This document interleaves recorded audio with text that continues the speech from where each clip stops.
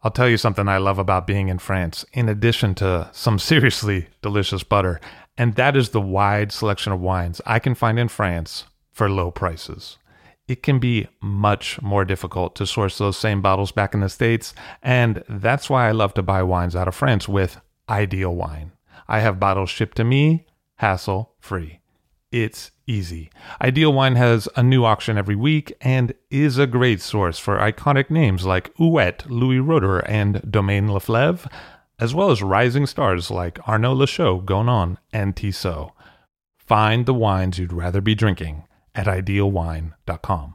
That's IDEALWINE.com and have the wine shipped to you in the States. Use the promo code FIRST, F-I-R-S-T, for $15 off your first order of $150 or more. Hey, that's $15 you could save, and that is some good butter money. See for yourself at Ideal Wine. I'll drink to that, where we get behind the scenes of the beverage business. I'm Levi Dalton. I'm Erin Scala. And here's our show today.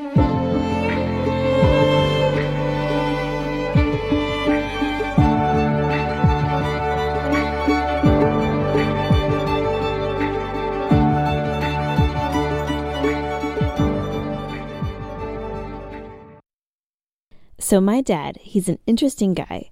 He was a Formula race car driver, a medic in the Vietnam War, a playwright. He rides a Harley today, and he only drinks Grand Marnier. And he has some pretty incredible stories. In this dad tale, he tells the story about when he got not one, but 2 free meals after making it home from Vietnam. We drank a lot of beer at college. And I used to go into the Gaslight restaurant, and that was where I was dating my first wife, Kathy.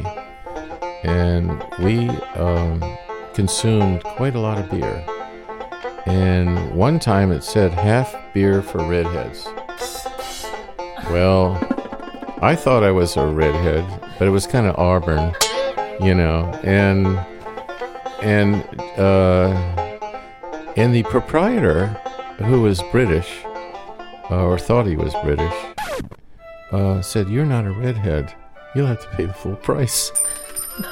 So I said, "They've been calling me red for years. What are you talking about?" So, yeah, I paid the full price for beer. We did that every weekend. We go to the Gaslight restaurant in Charlottesville, Virginia. And the proprietor, who was a good friend, he would play God Save the Queen at 2 o'clock in the morning. So we thought he was British, and he had all these British people come in. And I wasn't British, but when I was going to Vietnam, he said, "When you come back from Vietnam, you can have anything you want on the menu. I'll give you the best of everything." So I didn't think I was coming back, but anyway, I did come back. And Kathy and I went, and John Tuck is the proprietor. And he said, "Oh, I'm glad you're here. Anything you want, you just order." Well, I ordered full course. Grand Marnier, beer, champagne, and he gave us everything, filet mignon, and it was great. And we thanked him very much. And then we decided to come back the next week. And he was sitting with his girlfriend. John Tuck was sitting with his girlfriend, Helena. John Tuck says, "Well, I don't have any champagne. Is cold duck okay?" And I was kind of taken back. I said, "Yeah, that's fine." Not understanding exactly what the question was about, because I was willing to pay for my meal. And apparently he gave the whole thing to us free. And I was wondering, did he forget about the previous week? I couldn't figure out. And apparently he had forgotten about it. And we knew he drank a lot. And apparently he'd forgotten that he'd give us all this spread the week before. So we got 2 free meals. And that was the story of John Tuck. So all those years and he made you pay full price as a redhead when you should have been getting half off. Yes. It's like you cashed them all in 2 weeks. So I guess I got back at him. It's not enough to make great wine. You also have to reach the consumer that appreciates that wine. And that's where Offset is an incredible asset. Offset is an independent brand design and commerce technology company that connects with wineries on a human level to help them connect with consumers on a human level.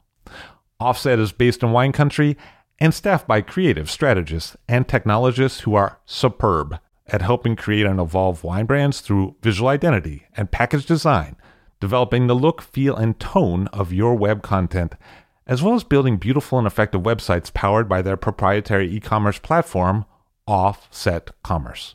That's why leaders like Frog Sleep, Grace Family Vineyards, and Rain Winery already rely on Offset.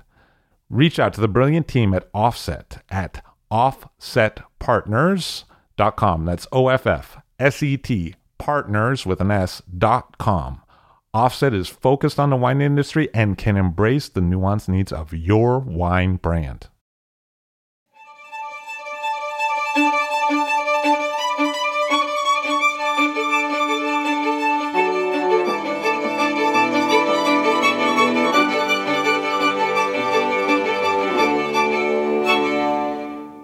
Gideon Beinstock on the show today. Hello, sir. How are you? I'm doing very well. Much better. I was sick a little bit earlier this week, but now I'm almost perfect. Nice to have you with us. Thank you. You're at Clos Oran, which is a winery in the Sierra foothills of California. That's correct. But originally you're from Israel. I grew up in Israel. I was born and grew up in Israel. I stayed in Israel until after a couple of years after the military service. I started college, dropped out, and left the country. You told me once you were kind of like perennially dropping out of things. For the earlier part of my life, certainly was. Yeah, I at some point felt like I was like a leaf in the wind, and it bugged me. I mean, it really irritated me about realizing this about myself, but that's the way I was. So it took me many years to gradually settle into anything, and winemaking is almost the opposite of this in my life. I never aspired to become a winemaker, but as soon as I found myself making wine, I settled down. It's like as if I'm finally where I always wanted to be without knowing it. Before you arrived in California, you did some traveling in Europe and also in France with around wine. Right. I left Israel not so much for leaving Israel, but more for getting out of the lifestyle that I was leading at the time. It was I was studying art and I was becoming a relatively quickly successful artist, probably too fast for my own ego. So it started putting me into circumstances and situations that I lost my integrity too frequently to not be able to notice it, or to be able to not notice it, I should say. And also, it was in the 70s, so there was a lot of drugs, a lot of sex, free love. And my girlfriend at the time, who was also a beginning artist, and myself found ourselves coming to the same point in our lives at the same spot, at the same moment, which was that we were getting sick and tired of our own selves in that situation. And we decided to do the two most extreme things that we could conceive of. One of them was to get married, which nobody did in our world. And the other was to take off and just go and look for something else. So we did both, and we left the country and started wandering. So the least expensive ticket we could find out of Israel was to Greece. So we took a boat to Greece, and first night we landed in Greece, we were robbed. So that started my new life. By a restaurant? Because when I've been to Greece, the way that they charge for fish there is so expensive. Like a whole fish is like $150. Yeah. Well, no, that was by just some tourist scavengers. I don't know, whatever. We spent the night outside on the Acropolis, and that was too naive, I guess. So yeah, that started it on the left foot, but then we got stuck on an island for a while, and then we left the island and started wandering around Europe. I went to Italy, then went to Switzerland, and then went to Paris. And in Paris, I got stuck. I'm part French by blood, and I speak French, and I felt very much at home in Paris from the start. And then we came up with a new concept. We thought, okay, let's stay here for as long as it makes sense and nourishes us. And then we'll keep wandering and just take routes wherever routes take themselves, rather than force and decide where to land. So that's how I ended up in France, and stayed for a little while. And then I joined a certain, I would say, controversial group that some people refer to as a cult. It's called the Fellowship of Friends, and other people think it's a wonderful group. I think it's probably both. But it was leading me to my spiritual, what would I say? It was contributing to my spiritual seeking, which was at that time based on two philosophers called Gurdjieff and Uspensky. And the Fellowship of Friends is loosely based on their teaching. And so I got stuck there for a while. And then I went to visit California, which is their headquarters.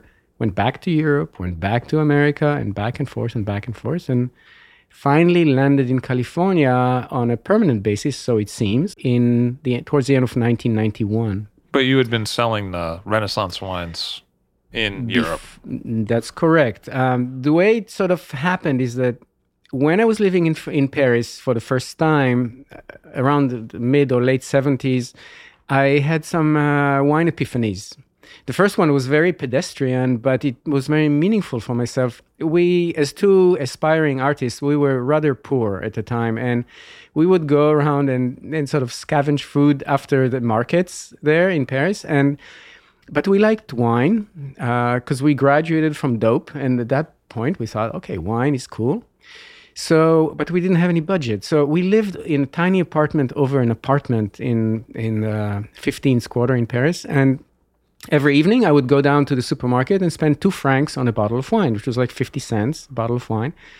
So you can imagine these were very basic quality wines. And that's what we drank. And we were very happy with this because we didn't know anything further than that. And there was a moment for her birthday that I thought, we're going to splurge. We're going to treat ourselves to a fancy bottle of wine. And I spent 5 francs on a bottle of wine. And I remember the label in the wine. It was a Bergerac. And so it's a lowly appellation. But it was, I think, my first ever appellation wine. And it blew my mind. Suddenly I realized there is way more to wine than I ever imagined. I heard people snobbing around it and saying all kinds of highfalutin things about it, but I never believed in it. I thought it was all BS. And then I discovered, well, no, there is a lot more to wine than I ever experienced. And ever since then, I became more and more passionately entwined with wine.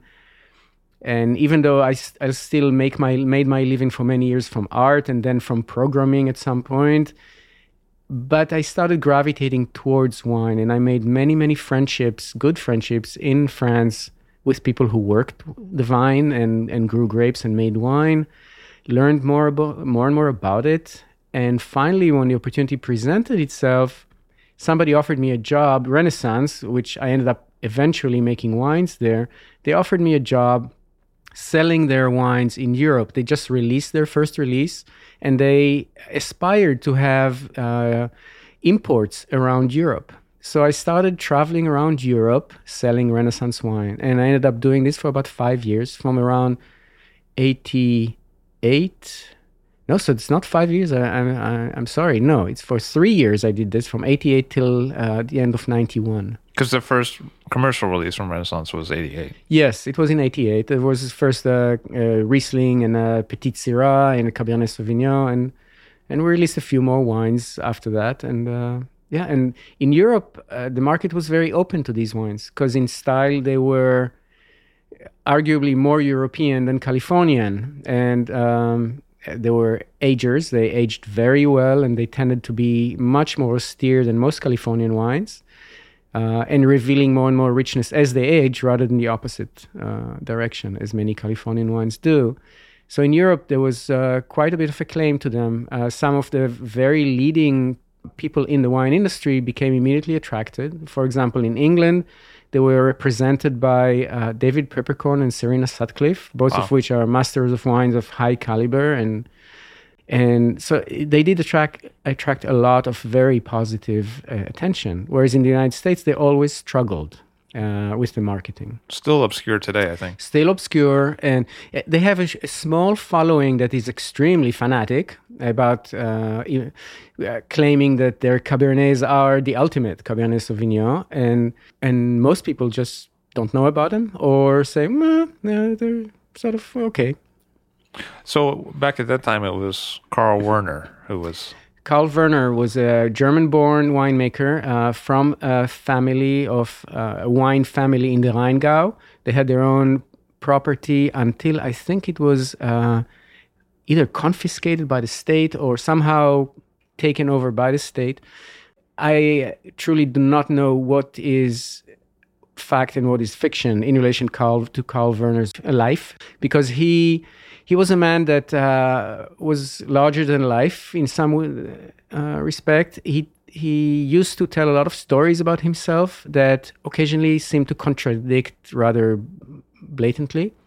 So I truly do not know what the truth is.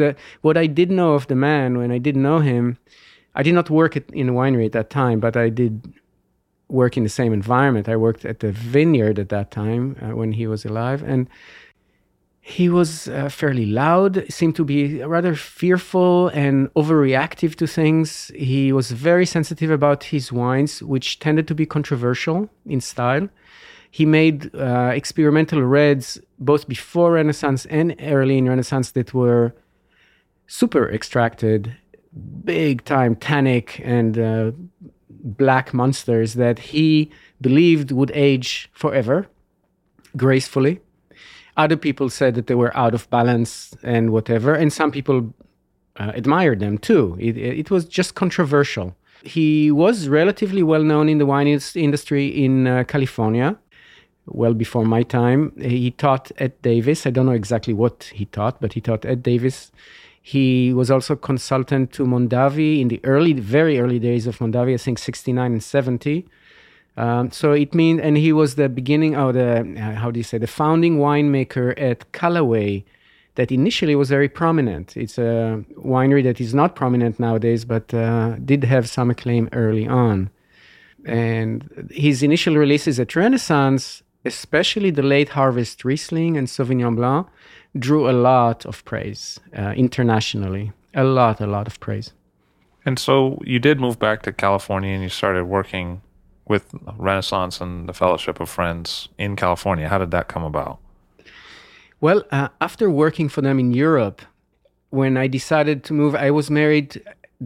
I'm now currently happily married for the third time. My second wife, who was also American, and I were living in Europe, and she wanted to go back home. And when we decided to move back home to California, I talked to the winery to Renaissance management, and they asked me, "So, okay, you're coming back. So, do you want to sell wine for us in the United States?" And I said, "No, thank you." And the reason was that as a guest, when I visited the winery, when I was in Europe, I went to a couple of trade tastings, large ones, and I was appalled by the energy of trade people selling wine and as commodities here.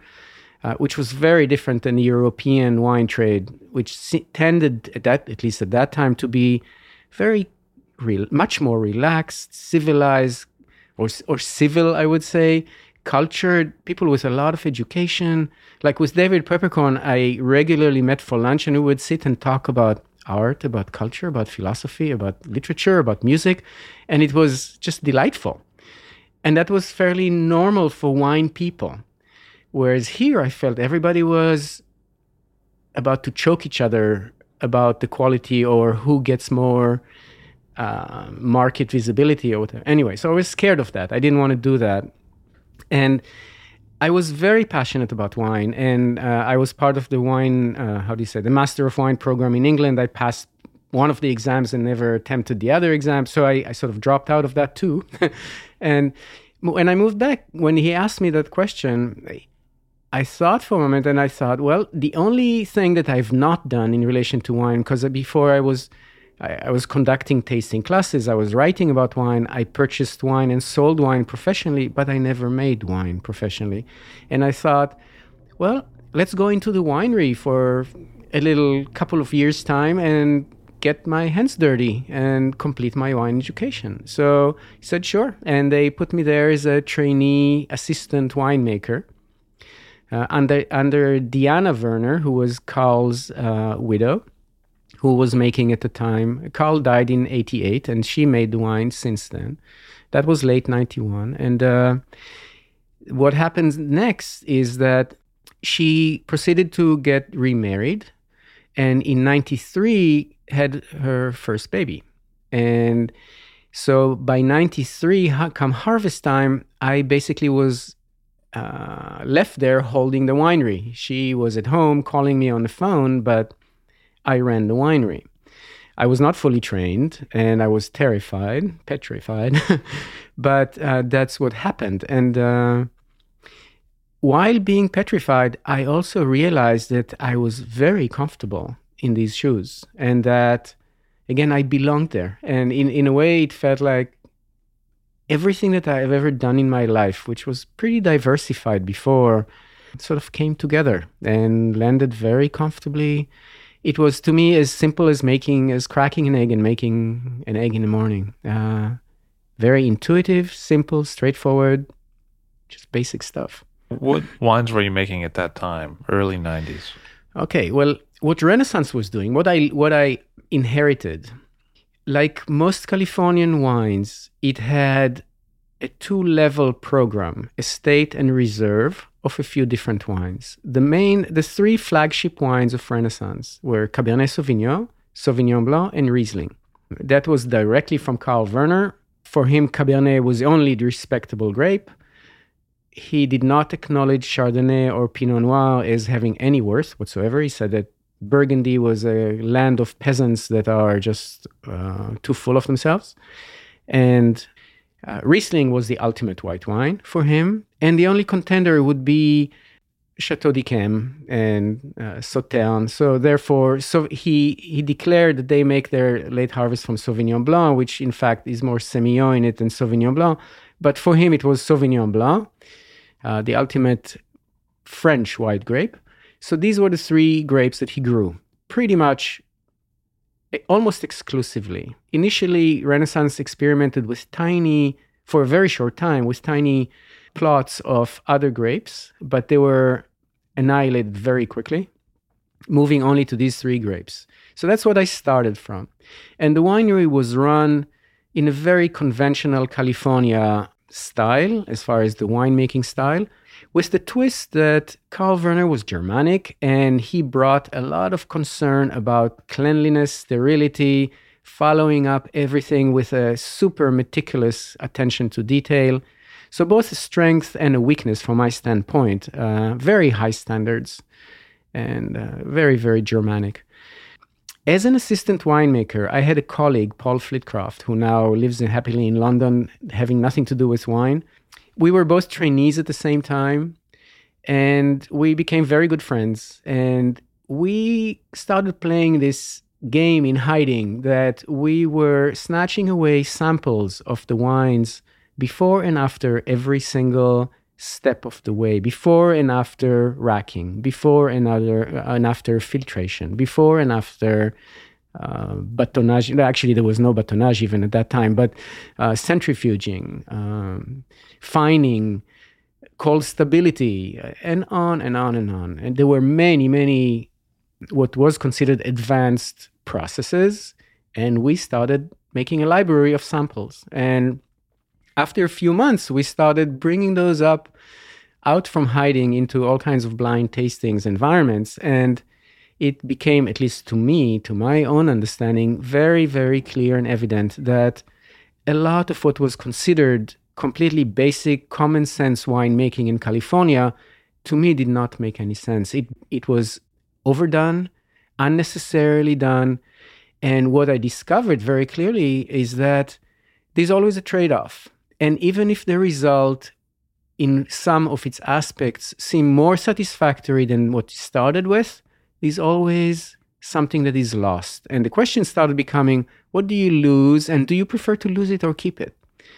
So as soon as I landed in the winemaker's job, the first thing that I started doing is peeling off the onion, is starting removing everything that I was convinced was useless. So we immediately sold the centrifuges, and we stopped filtering, and we started running experiments with non-inoculated fermentations. And instead of having full temperature control moment by moment in all the fermentation and so on, we started loosening that and experimenting just with hot fermentations, no temperature control, and so on and so forth. So there are many, many details. As I'm sure you know, there are literally dozens of different, what now to me seems to be unnecessary decisions that winemakers make during the way with the good intention of improving their wines. So at Renaissance, being owned by the Fellowship of Friends, I had, relatively to a winemaker that holds the job as a winemaker, I had large freedom to do whatever I pleased, because in a way I was the only professional in the whole company, even though I started by not truly being a winemaking professional. But in terms of some market understanding and so on, I already had a pretty good understanding of the international market and different things in relation to the wine world. So I made the decisions sort of by myself, although I always restrained myself from going all the way to completely hands-off winemaking, because still it was not my grapes, it was not my freedom to take very, very significant risks. I always experimented before getting rid of any process or any step of the way, and ran parallel experiments and so on. So in the early years, I was like a compulsive young kind of winemaker. I made literally hundreds of experiments, small scale experiments with different way of doing this, different way of doing that, bottling different things. I mean, fermenting different lots separately, bottling them separately, instead of blending everything the way it was done before at Renaissance.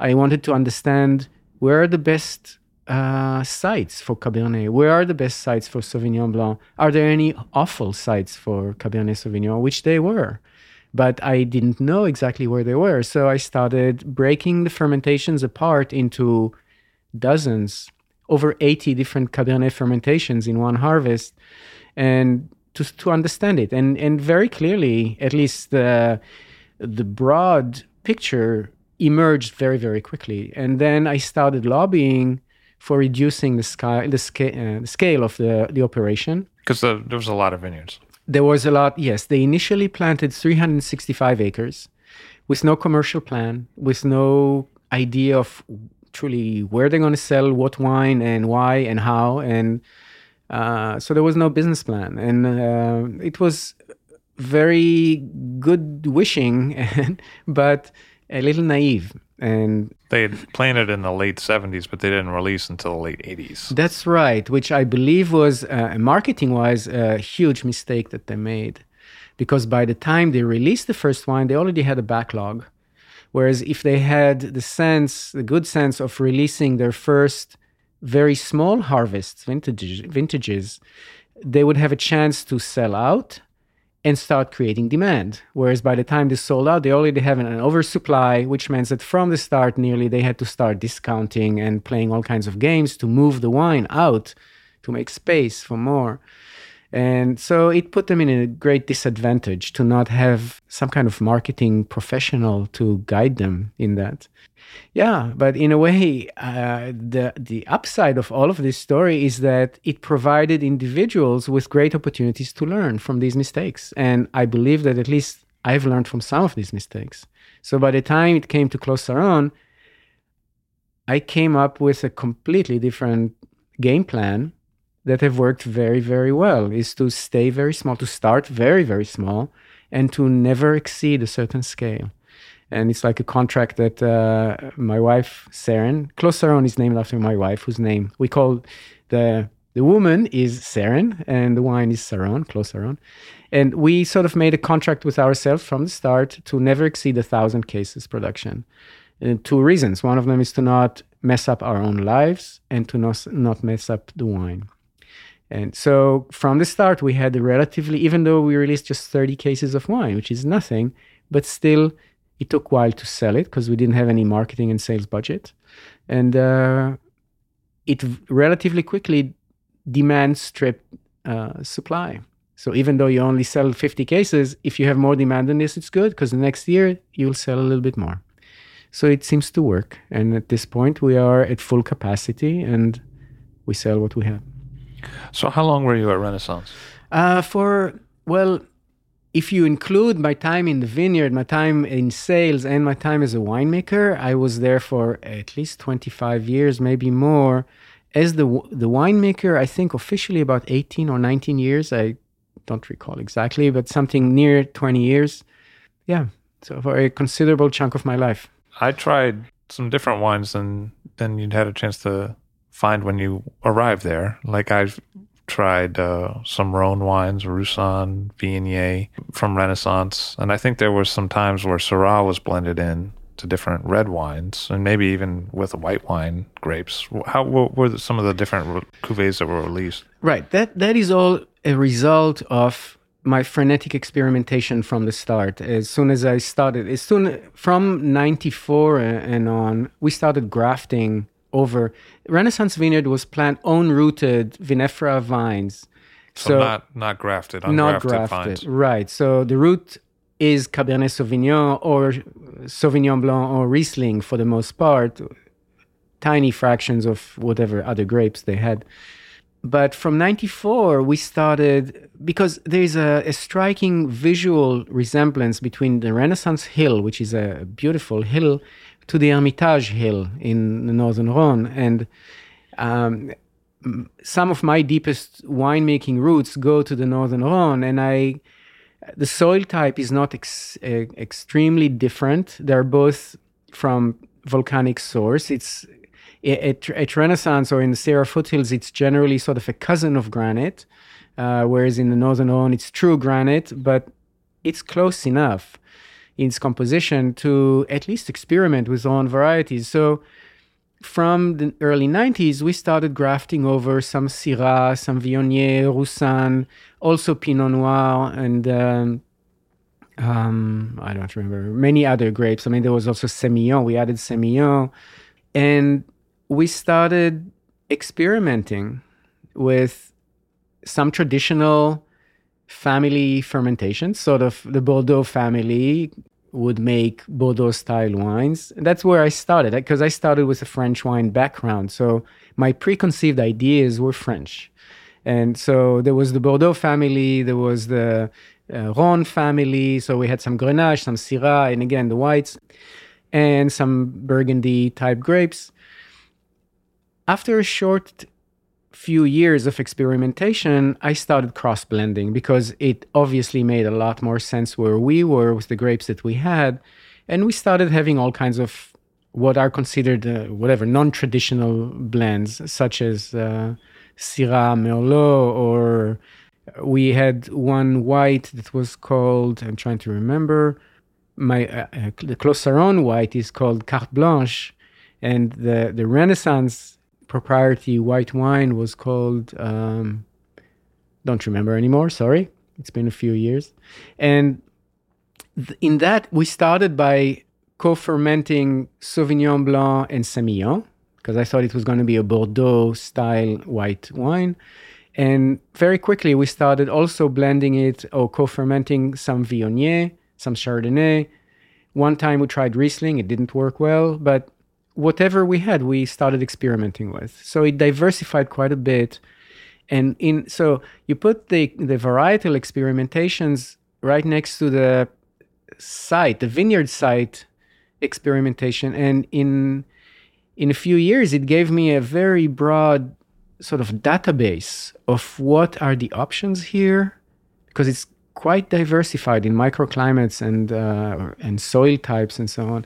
What are the options and what are the possibilities? And it always fascinated me. It's really very broad and enchanting because it's much more accommodating than vineyards that are planted in a homogeneous terroir, like in a flat valley where the exposure is all the same, the drainage is all the same, the wind is all the same.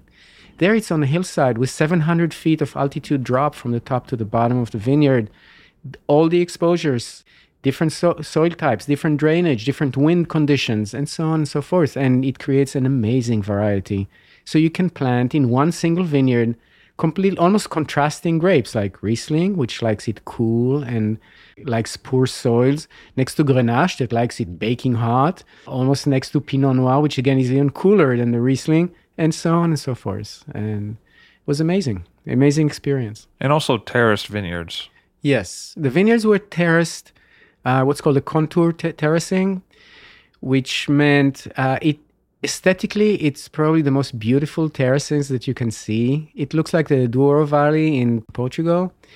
Unfortunately, for wine quality, it makes it more challenging. Why? Because if you plant one terrace along a very topographically a very complex hillside, you can have in one contour terrace different exposures, such as northern exposure, then western, then southern, then back to northern, and so on, which translate at harvest time to underripe, scorched, overripe, perfectly ripe, back to underripe, mildewed, clean, and so on and so forth. And so if you just pick it automatically, I mean, it was not picked by machine, but if you just send a crew and you pick everything on that terrace, you get a mishmash of different qualities, different styles, different potential for quality.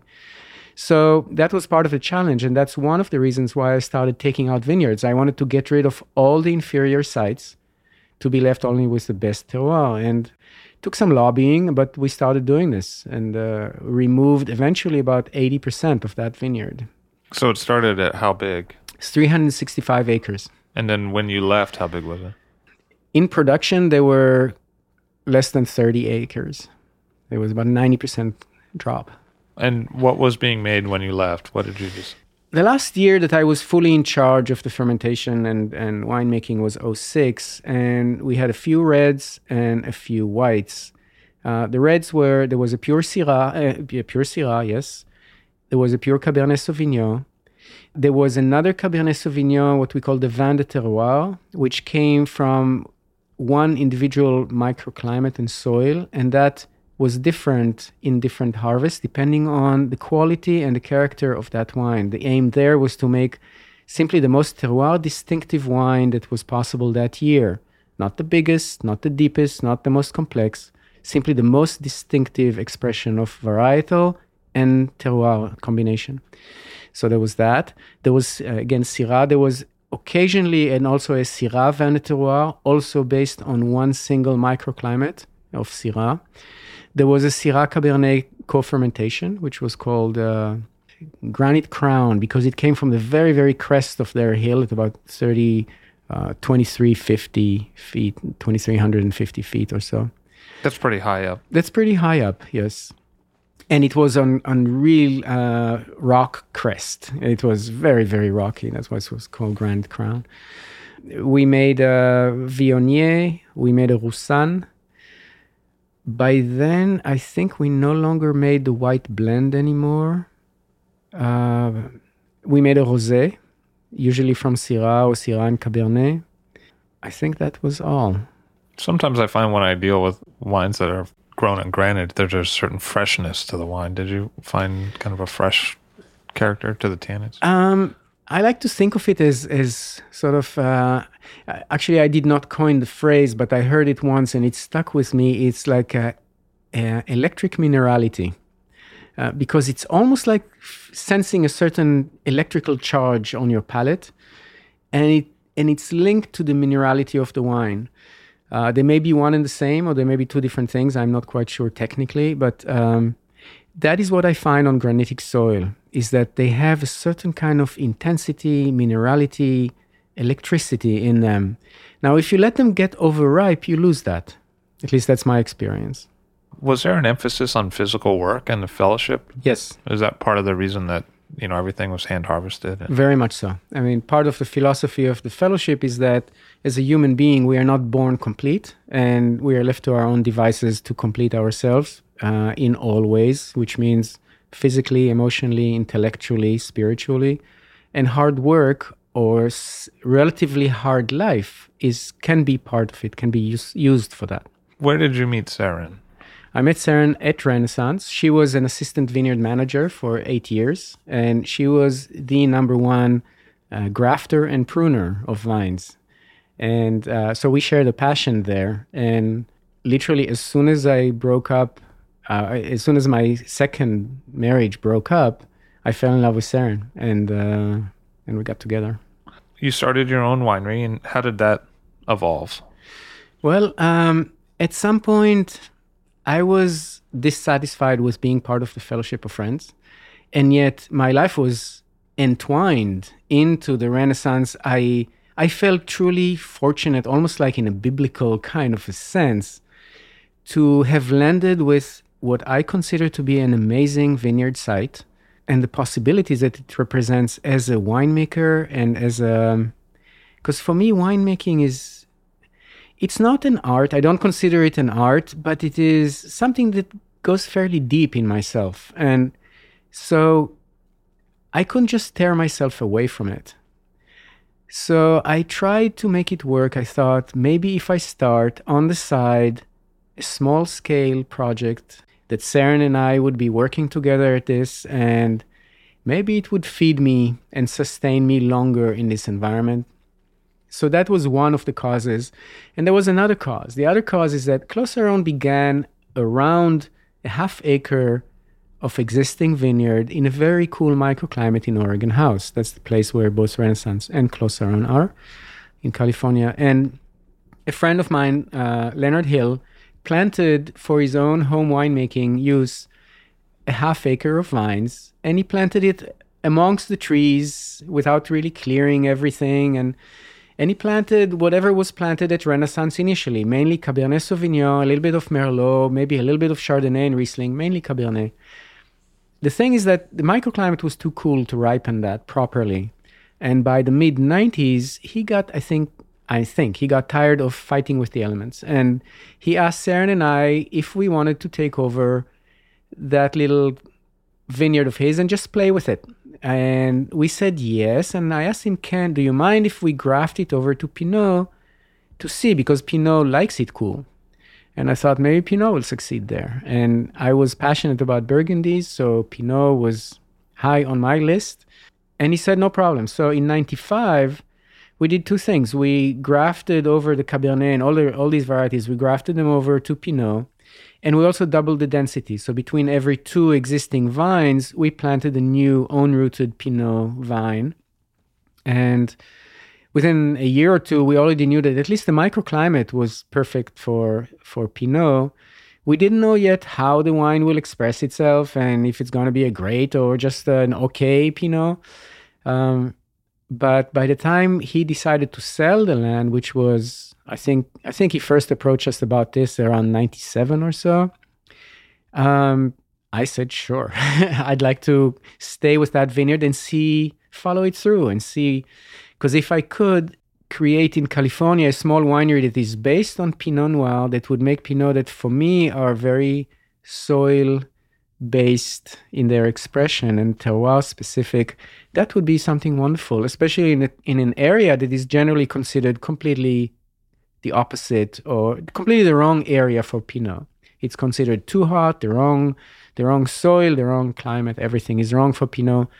And I thought, well, that's interesting because at least I know the microclimate is right. So yeah, I already had half of the equation. So by the time it became available, I said yes. And the thing is that working for Renaissance as the winemaker, even though in a normal conventional winery that was producing 40,000 cases, I would have made a fairly good income. At Renaissance, I was paid, because it's sort of call it a semi-cult or whatever it is, I was making very little money. So I didn't have any savings or any money. So I had to start from scratch. And the financing that we found available, I was rejected by banks, but What did go through was my application through the FSA, that's a federal agency called the Farm Service Agency, as a beginning farm. And to qualify for that, you need to be, number one, rejected by commercial lenders. Number two, you need to know what you're doing very well. And number three, not have the money to do it by yourself. And then you get the financing from the government, from the federal government, and very good terms in paying it back. But that meant that we would have to go commercial. Because originally you thought, we'll just make this for ourselves. Exactly. I thought, well, we'll have a barrel of Pinot to drink a year. That's very nice and dandy. Yeah. So that's how Close Our Own was born. Both, in a way, the two coincided. What I said earlier about my wish to have a project of my own on the side and finding this microclimate that was good for Pinot, that was too much to resist. When I think of the Sierra foothills as an AVA, I mean, it's a big area and it's not often exploited for wine. There's some history, around mining in the 1850s and 60s, and then it kind of disappeared. And now you see more Rhone-inspired wineries now and again, sort of scattered through the area, but it, doesn't have a premier reputation within California. What are some of the challenges of working in that area? Well, the way you describe it is very correct. It's a huge area, nearly meaningless in from the point of view of its, I don't know the right word, homogeneity, or however you say that, as one terroir, because it covers extreme differences in altitudes and in microclimates and soil and so forth. So it's very hard to make sense of it as a whole. But and it was planted very sort of loosely around the gold rush era.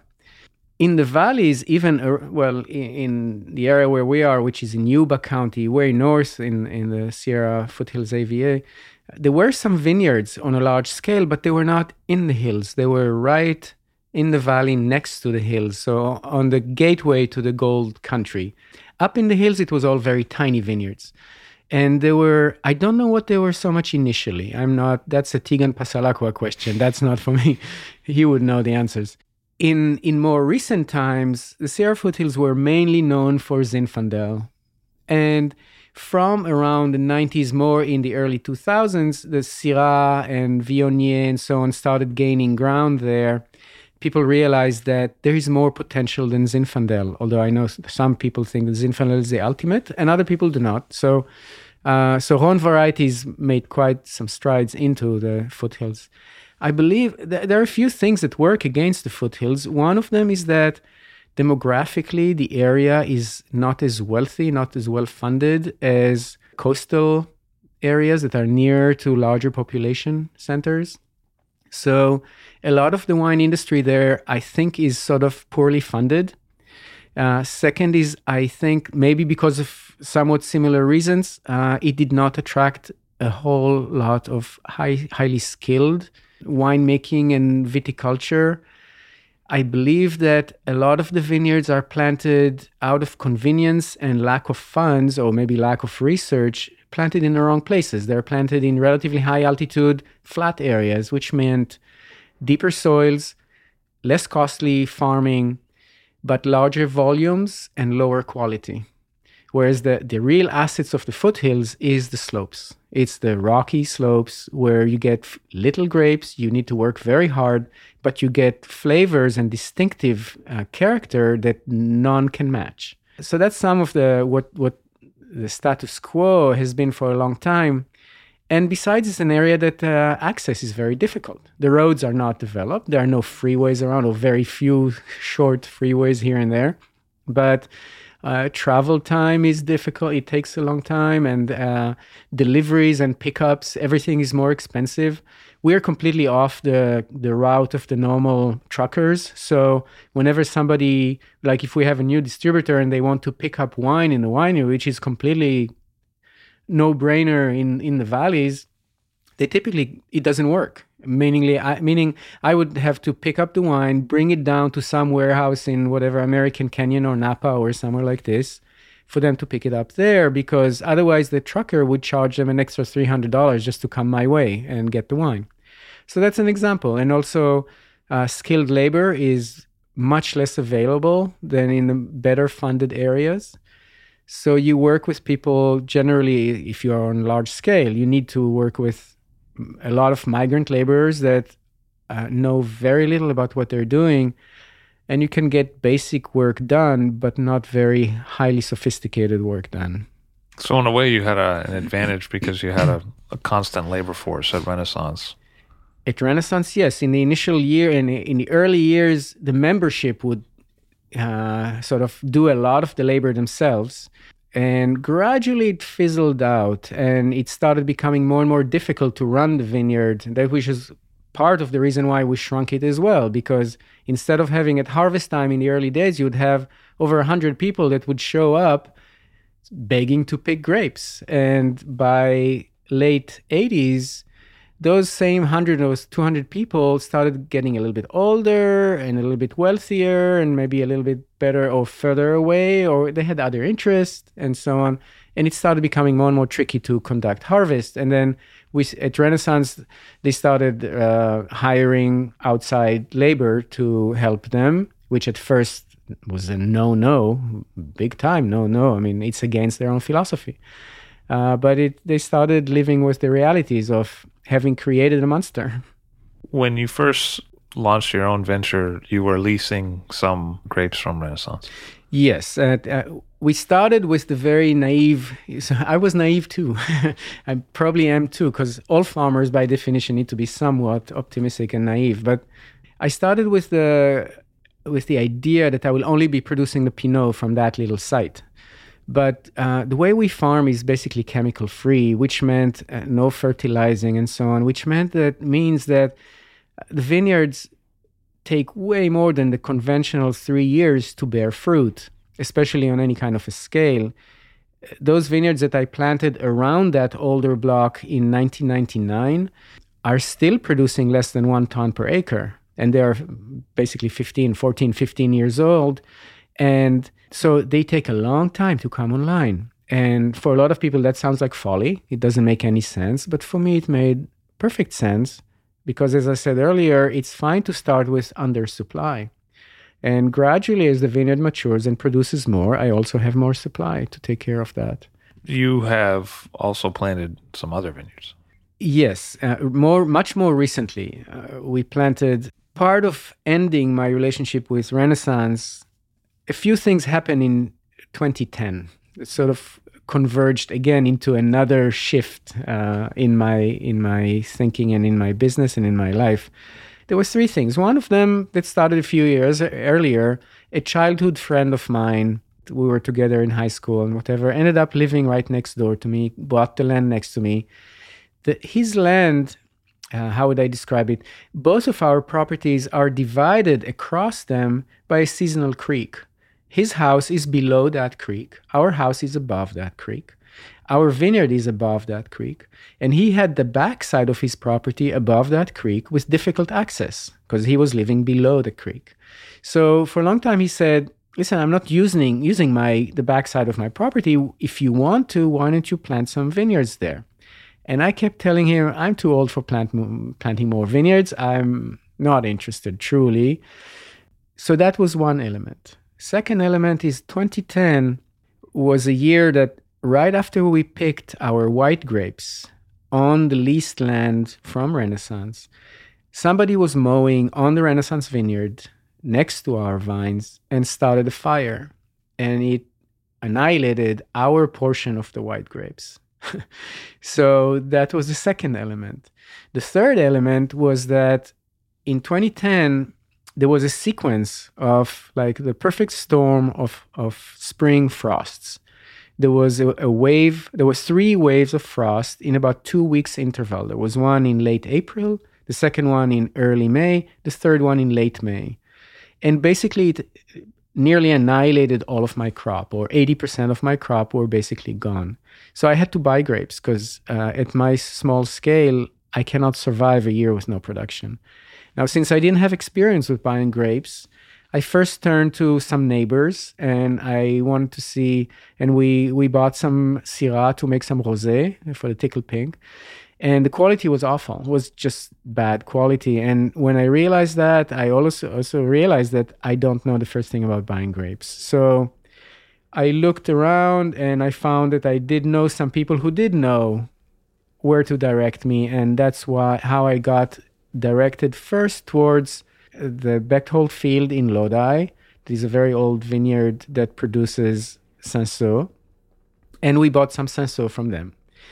The vineyard, I always assumed that Lodi makes only inferior quality grapes, inferior quality wines, not interested. But my friend, who is a professional viticulturist, told me these are very good grapes. And the vines being 130 odd years old, I thought, well, there's something to say for that. So as an experiment, I bought some of that, and I was extremely happy with the quality. So boom, so that's another element. There are grapes available that I can afford buying, and they can make really good wine. So they have that. You have my burnt vineyard. You have my friend who says that we can plant vineyards on his own land. And it started me thinking. And also I want to disconnect from Renaissance, from the fellowship. And I decided, okay, we're going to make a jump here. We're going to discontinue our leasing from Renaissance. We're going to plant some more vineyards, some new vineyards on my friend's land. And in the interim, until those vineyards give us fruit, we're going to be purchasing some fruit. So it sort of all came together into a new possibility. And from 11, we started buying fruit from the white blend for the Tickle Pink, the Rosé. And we continued buying fruit for what we call the Out of the Blue, which is the Cinsault wine. This year, historical drought in California, and you dry farm, has that affected the production this year and in 2014 so far? What are you looking at? Well, first of all, philosophically, we do not quote unquote dry farm, meaning I have by now, maybe because I was a quote unquote cult member for a long time, I have an allergy to dogmas and to conventions. And the idea of not watering a vineyard appeals to me. And yet some vineyards need to be watered in order to produce good quality grapes. In practice, we just observe. And when a vine needs water, it gets water. We have drip lines everywhere in our vineyards. When it does not need water, it does not get any water. So our older block, for example, in the last 4 years has been watered twice in 4 years. So it's basically, you could say, dry farmed. The other younger blocks have been watered much more than that, possibly 20 times in the last 4 years. So they are watered. So there's much more flexibility there. However, we are already affected by that drought. Last year, what happened, especially the new vineyards that we have been planting on our neighbor's land, these are baby vines, 1 or 2 years old. And there we're getting water from our water district, local water district, to which we don't have access on our own property. So our other vineyards are not watered by it. But those vineyards are.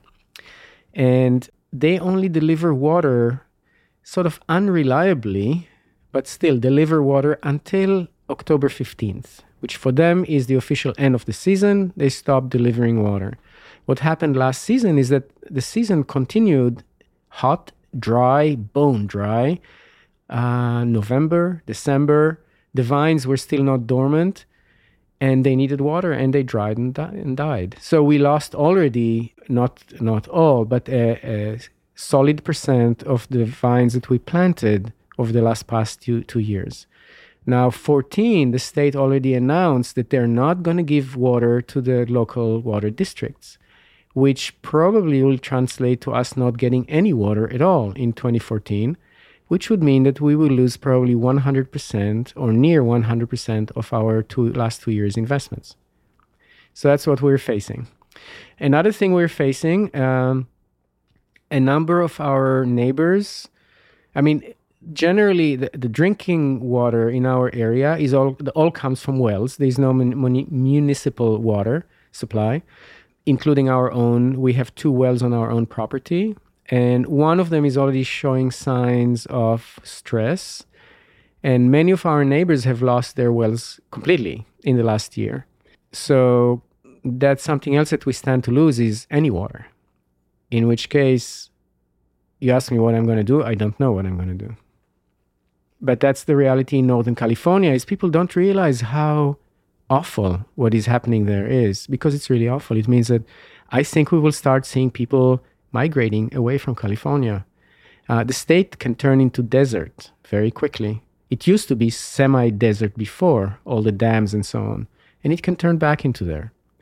And the fact that apparently with some corruption aid, a lot of the water that comes from Northern California is being sent down to LA is not a simple matter, and it's not something to simply ignore. It's a huge deal, and people are going to pay in their with their well-being and their livelihood because of that kind of situation.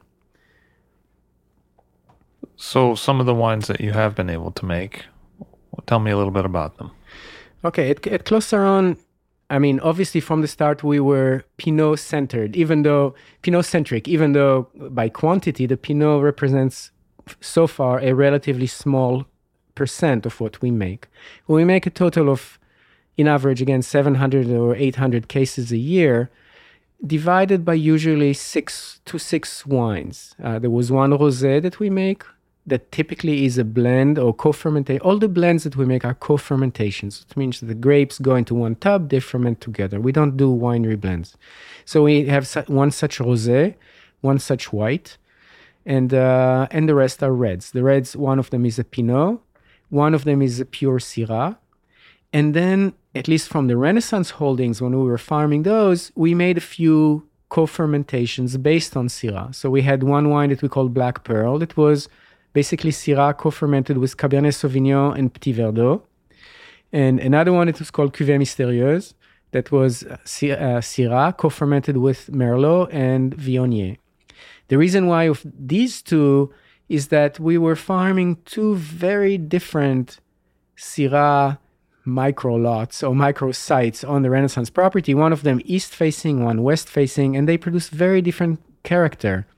And in order to maximize the expression of this character, we co-fermented one with Cabernet that made more sense for that character, and one with Merlot that made more sense to that character. So that's how we got into this kind of a family of products. Now, in addition to that, we added from 2010 and on the Blue series. It's not really a series, but the Out of the Blue, that is Cinsault, nearly pure Cinsault. We co-ferment some other grapes that are picked at very low Brix and high acidity in order to acidify a little bit, to sort of perk it up, because Cinsault, when it's ripe, tends to have relatively low acidity. And we make a second variation on the theme with more co-fermented Syrah, and that we call a deeper shade of blue. So some people refer to these as the Blue series, out of the Blue and a deeper shade of blue. And that's pretty much it for what we do. Why co-ferment instead of blend separate batches? Well, I had a lot of time to experiment with that stuff at Renaissance because we did a lot of winery blends. And gradually I realized that the earlier the blend occurs in the life of the wine, basically the more integrated the wine becomes. Co-fermentation changes the whole interaction between different grape varieties. So they don't only affect each other on the level of the aromas and the balance of the elements, such as the acidity, the body, the tannin, and so forth. I don't exactly know what word to use, but they become transformed into each other. It's as if you don't know where one ends and the other one begins.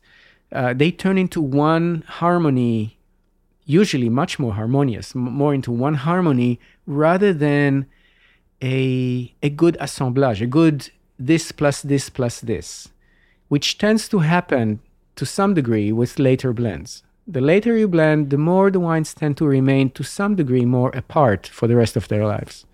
You're known for immediately working with the grapes once harvested, fairly quickly into the crusher. And what does that bring? Well, first of all, we don't have a crusher anymore. I'm very happy to not be a crusher owner anymore. But how would I say? with the changing of my own taste and with the development of my own interest in wine, more and more and more, I seek to avoid processes or effects that modify the character of the grape, therefore the character of the soil. And what happens if you take grapes and leave them? If you take that to an extreme, you will have a pasito. You will have something that you let shrivel, and obviously the character is wildly different than what was originally there before you let it sit. So from the time you pick fruit and you just let it sit in the refrigerator or in a basket outside or whatever, it starts changing. Basically, I try to avoid anything that alters the pure, unaltered character of the grape and the soil themselves. And whenever you do something such as, say, cold maceration, that is cold soak, that is very popular. I tried it for a while and I liked certain things that it does, but then I also realized that it distorts something at the same time. So I don't want to have the grapes just sit there and wait, because they don't just stay the way they are. They keep changing. They're alive. So I want to start the fermentation, or at least open them to the yeast and to the bacteria as soon as possible, so that will be that which will be fermented, rather than something that meanwhile changes until it starts fermenting. So that's the intent there, and it's the same intent that causes me to not experiment, say, with orange wine or with sherry or with a number of processes that or carbonic maceration. There are a number of processes that in themselves can assist, can help, can be very useful for many things, but they alter the intrinsic character of the grape. And that's what I'm trying to avoid. And how have you found the wines to age? All of our wines tend to age amazingly long, which is, I'm very pleased to find that, especially by California standard. Even our rosé, we started making rosé in 2004. And by some coincidence, one restaurant at some point told me, oh, by the way, we have a few bottles here of your 2004 and we don't know what to do with them because obviously they're way over the hill. And I took them all back. And that was a couple of years ago. And we opened the bottle that night and it's delicious. It ages really, really well. The white ages, we started making white from 2002 and it's on the way uphill. They taste better and better. All the reds age well. The Cinsault, I don't know how long it will age, but for sure 5 or 8 years. But anything that is Syrah or Pinot based, these are many decades. There are wines that will live for many decades. Twice a year, we have open house tastings in the winery, and we randomly select like 2, 3, 4 vintages of every single wine to compare side by side. And we try to alternate every time something different so that those who come again and again, which there are many people who come again and again, get to taste everything. Like in a few times, you would taste dozens different wines from our library. And pretty much all the wines are going uphill, going back to 99. Gideon Beinstock of Clos Rond, thank you so much for being here today. It's a great pleasure. Thank you very much. Gideon Beinstock of the Clos Rond Winery in California. All Drink to That is hosted and produced by myself, Levi Dalton. Aaron Scala has contributed original pieces. Editorial assistance has been provided by Bill Kimsey. The show music was performed and composed by Rob Moose and Thomas Bartlett. Show artwork by Alicia Tenoyan. T-shirts, sweatshirts, coffee mugs, and so much more, including show stickers, notebooks, and even gift wrap are available for sale if you check the show website, alldrinktothatpod.com. That's ILL drinktothatpod.com, which is the same place you'd go to sign up for our email list or to make one of the crucially important donations that help keep this show operating. You can donate from anywhere using PayPal or Stripe on the show website. Remember to hit subscribe or to follow this show in your favorite podcast app, please. That's super important to see every episode. And thank you for listening.